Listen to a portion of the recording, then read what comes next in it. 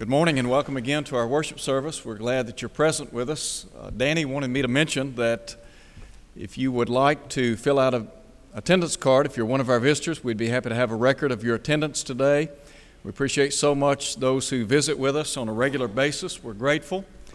And it might be the case that you're looking for a church home. And we want you to know that we would love to have you come and join hands with us as we do everything that we can to exalt the name of Christ in this community. We're going to be looking at Mark chapter 5 in just a moment. I do want to wish our fathers a very happy day. We're very thankful for all of our fathers. We're thankful for the great example that you are. To those of us who are in this congregation, we appreciate so much your love, support, and encouragement through the years, and we're thankful that you mean so much to us and have meant so much to us through the years.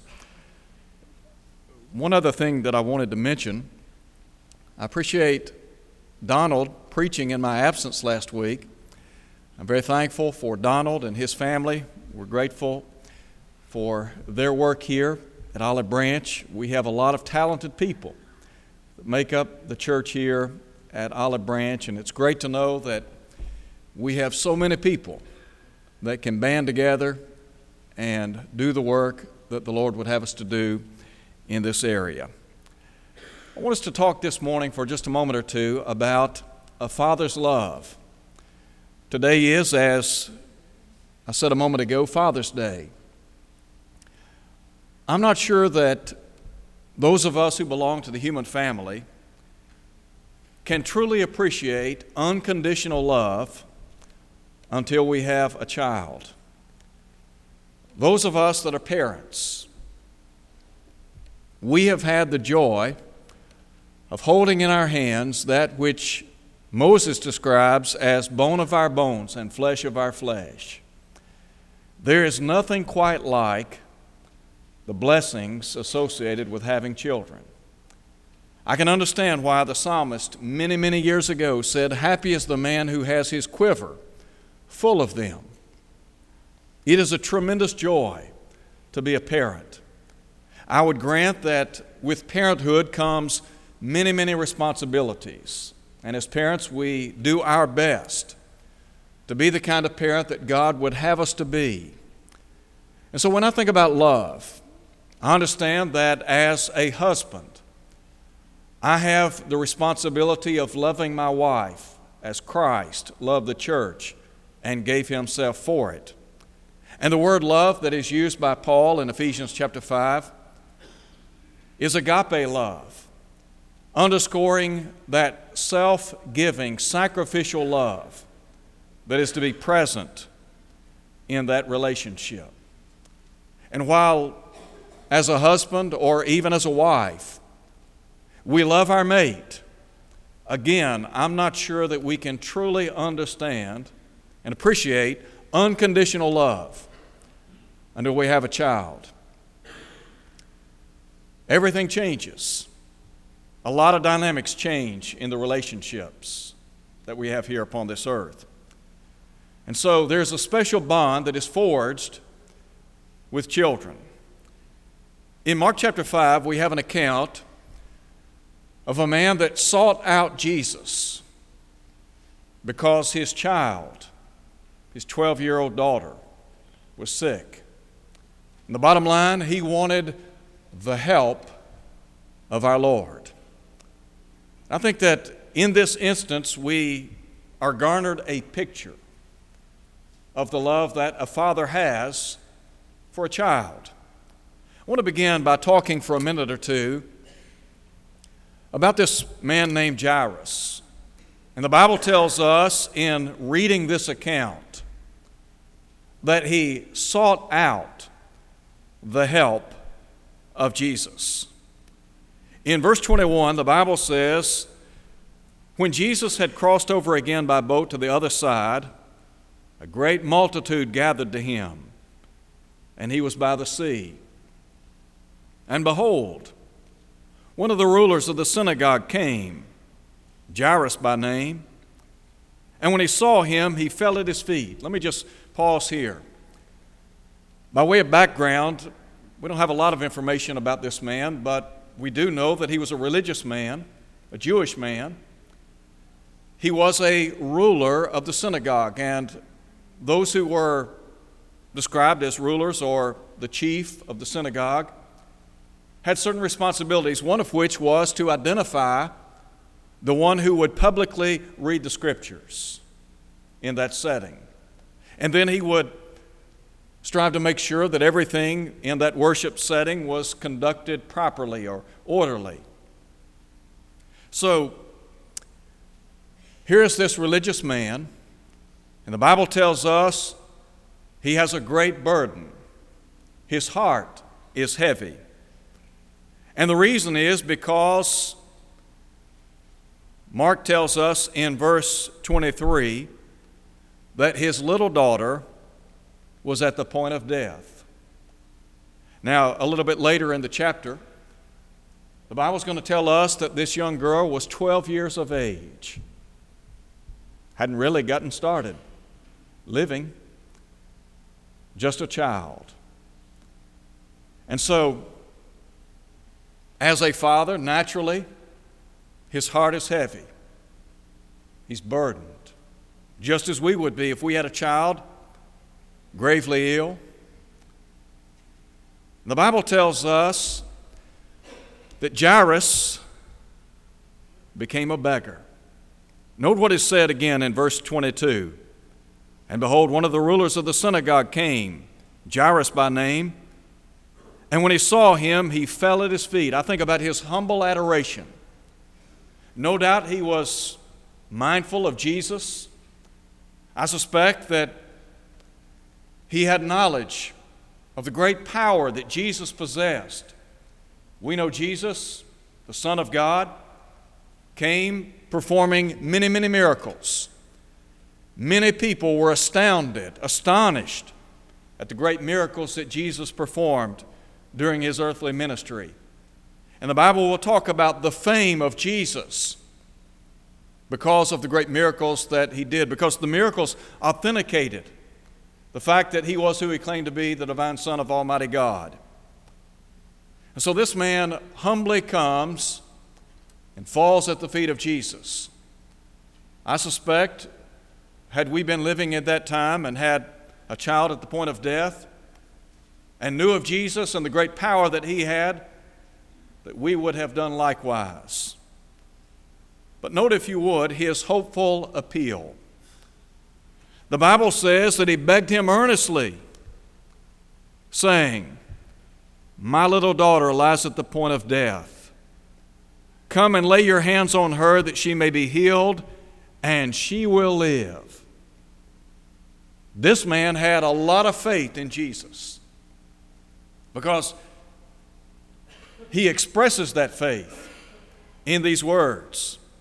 First, asking Jesus to come, and then verbalizing his confidence that Jesus had the power to heal her.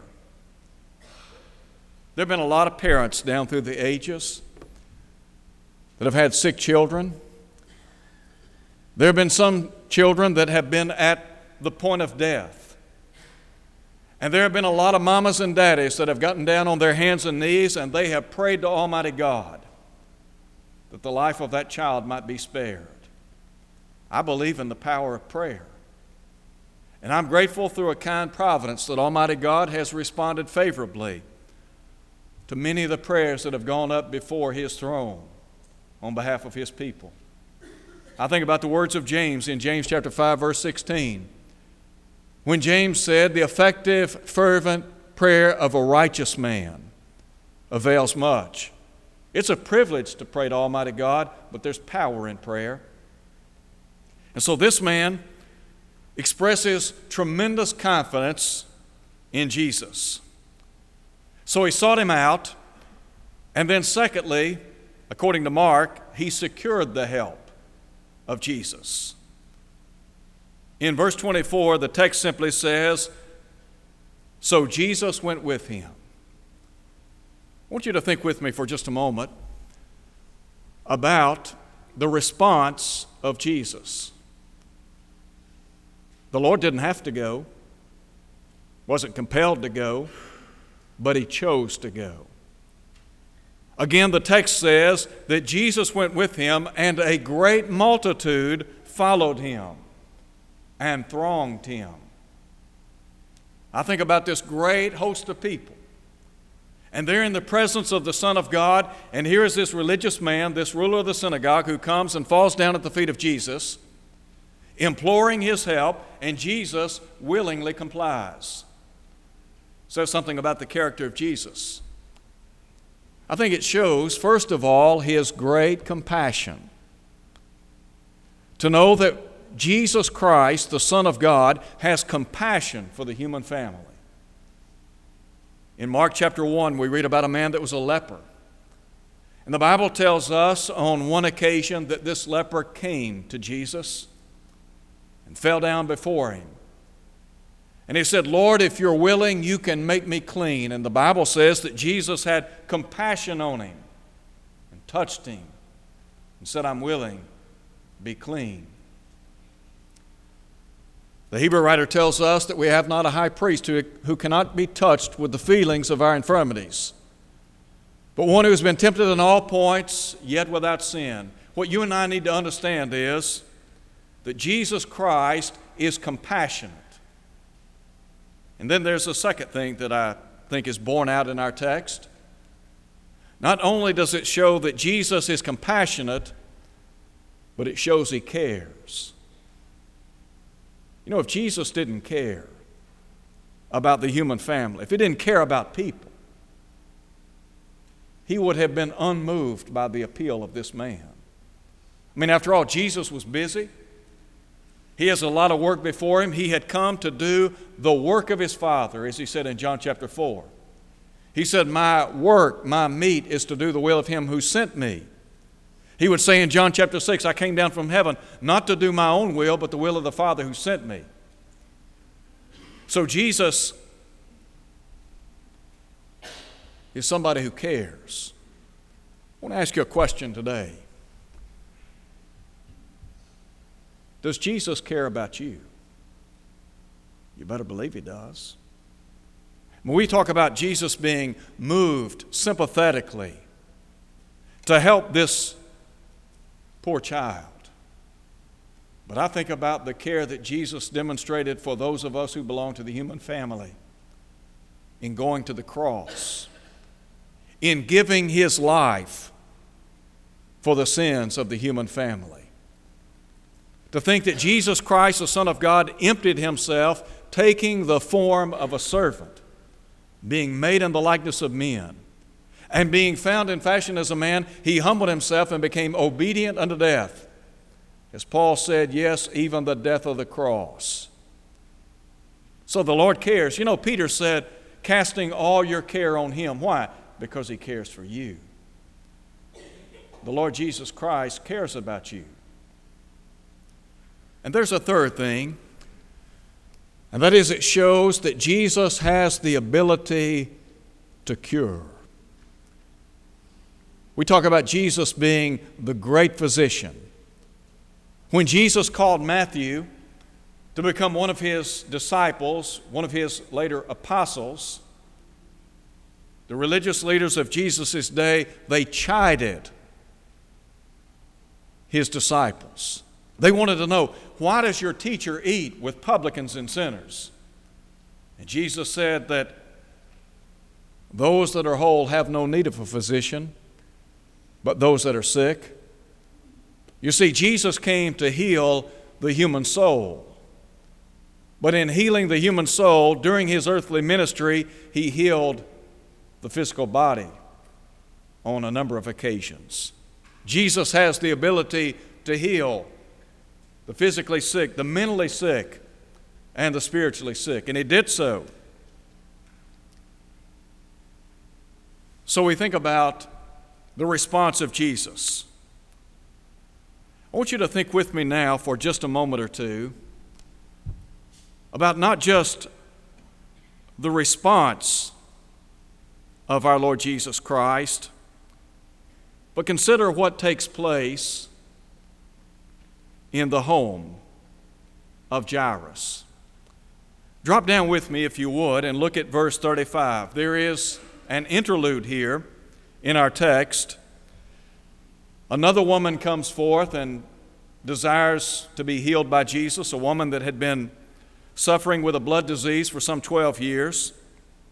And so down in verse 35, the Bible says, while he was still speaking, some came from the ruler of the synagogue's house who said, I want you to think about the report given to Jesus.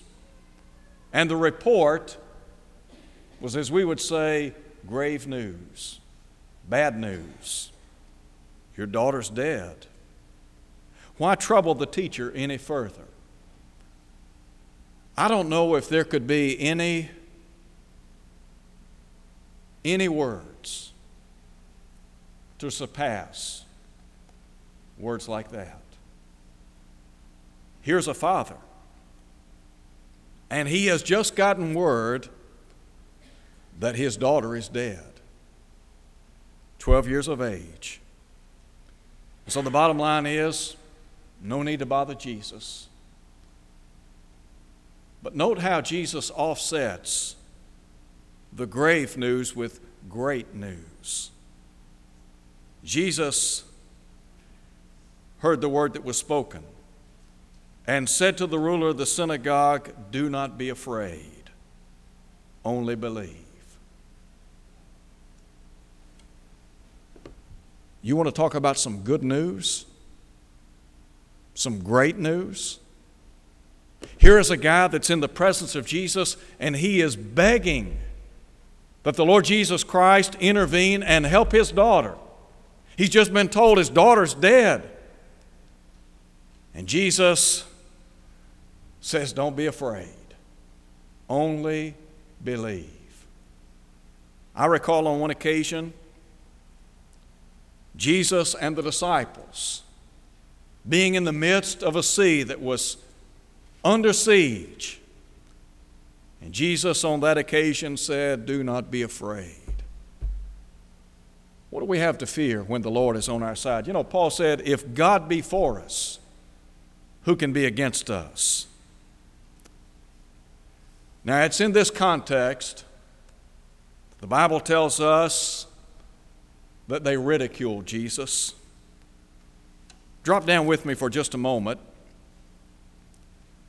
and note what is said in verse 40. The Bible says they laughed him to scorn, and there was some reasons for that, or there was a reason for that. And that is because Jesus had said in the presence of these people, the child is not dead, but sleeping. You see, you have all these mourners that have assembled. Think about going to the funeral home, and you've got people weeping and wailing. They are inconsolable. They've lost this child. And Jesus walks in. And Jesus said, look, she's not dead. So they ridicule him. Note, if you would, those who are present with him in the house. The Bible says he permitted no one to follow him except Peter, James, and John, the brother of James. In verse 38, the Bible says he came to the house of the ruler of the synagogue and saw tumult. And those who wept and wailed loudly, some would say these were paid mourners. When he came in, he said to them, why make this commotion and weep? The child is not dead, but sleeping. Either Jesus is who he claims to be, or he is a fraud, and that's going to be borne out in the text. So Jesus again asked the question, why do you make this commotion and weep? The child is not dead, but sleeping. And they laughed him to scorn. But when he had put them all out, he took the father and mother of the child and those who were with him and entered where the child was lying. There's a third thing I want you to see in our study very quickly. That is the fact that Jairus was satisfied with the help of Jesus. Listen, if you would, to what is said. We think about those who were present with Jesus. those very special disciples and the father and mother.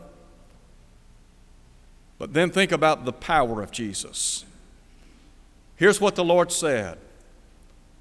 Little girl, I say to you, arise. The resurrection by Jesus, verse 42, the Bible says, immediately the girl arose and walked, and she was 12 years of age.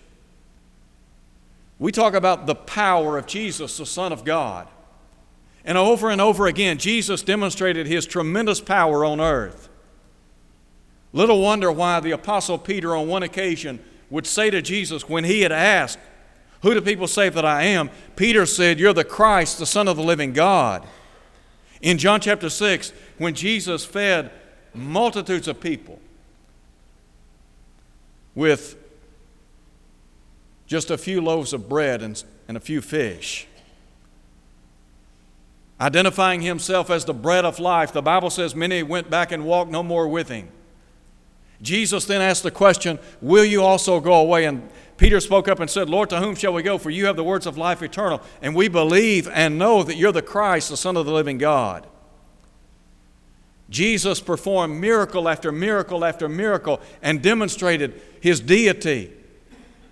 But He was the Son of God. That's why John could say in John chapter 1, we beheld His glory, glory as of the only begotten of the Father, full of grace and truth. Now I want you to think for just a moment. We talk about the resurrection by Jesus, but note the reaction to Jesus.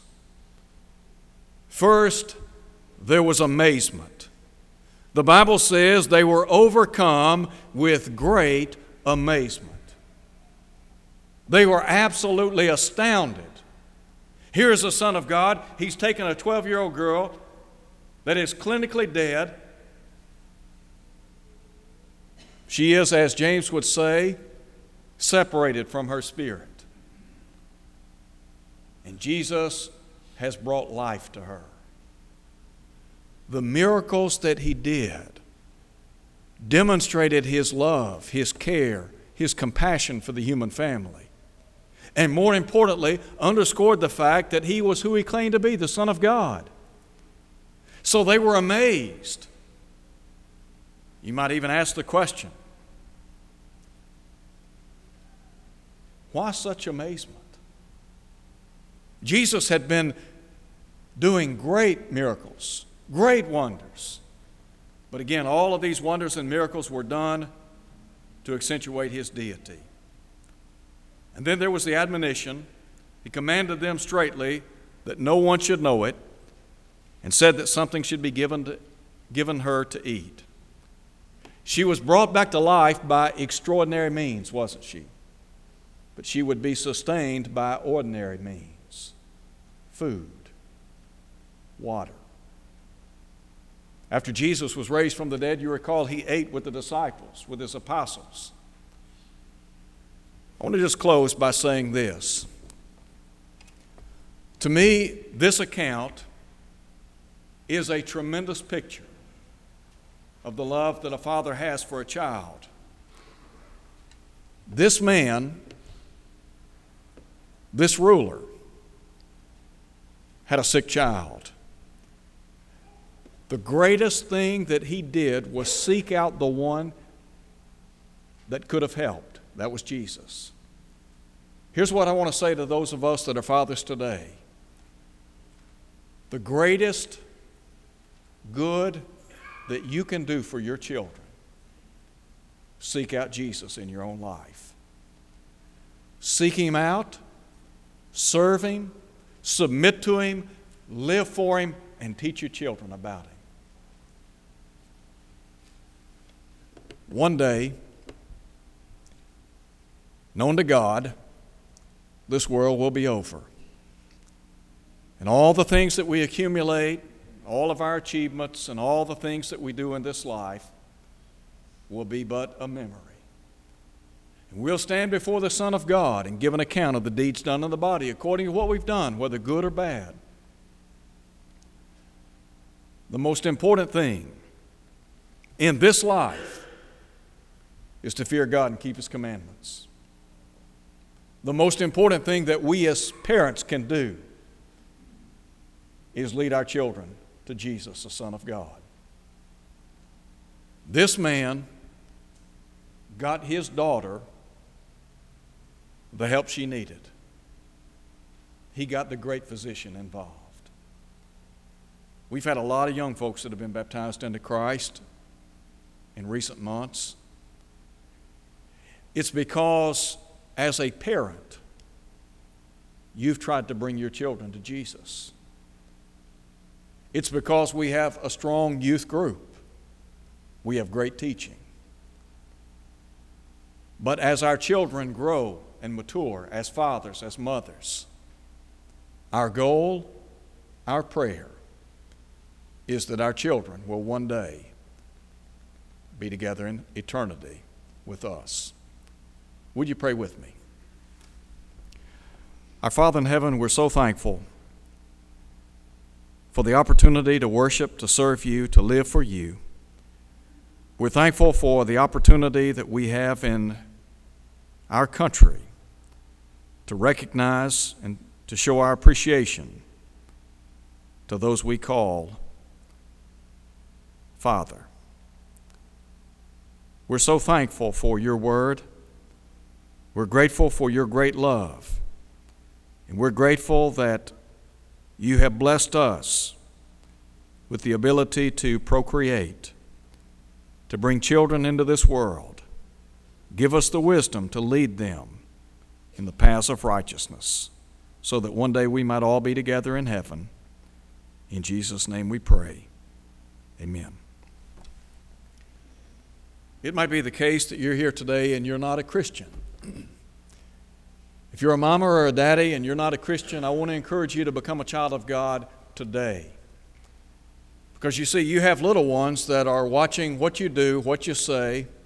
They're watching where you go. They're watching everything you do in life. They're like a sponge. What you want to do is lead your children so that one day they can be in heaven. It all starts with you. Here's what you need to do. Believe that Jesus is the Son of God. Jesus said, except you believe that I am He, you'll die in your sins, John 8:24. And then to repent, to turn from a life of sin, as Jesus said in Luke 13:3. To confess His name before others, Matthew 10:32. To be immersed in a watery grave of baptism, so that you might enjoy the forgiveness of your sins, Acts 2:38. To be faithful until death, to receive the crown of life, Revelation 2:10. If you're here today and you're not faithful to the cause of Christ, could I encourage you to come home? You know, the Bible says if we confess our sins, He's faithful and just to forgive us, to cleanse us from all unrighteousness. We'd be happy to pray with you and for you today as we stand and sing.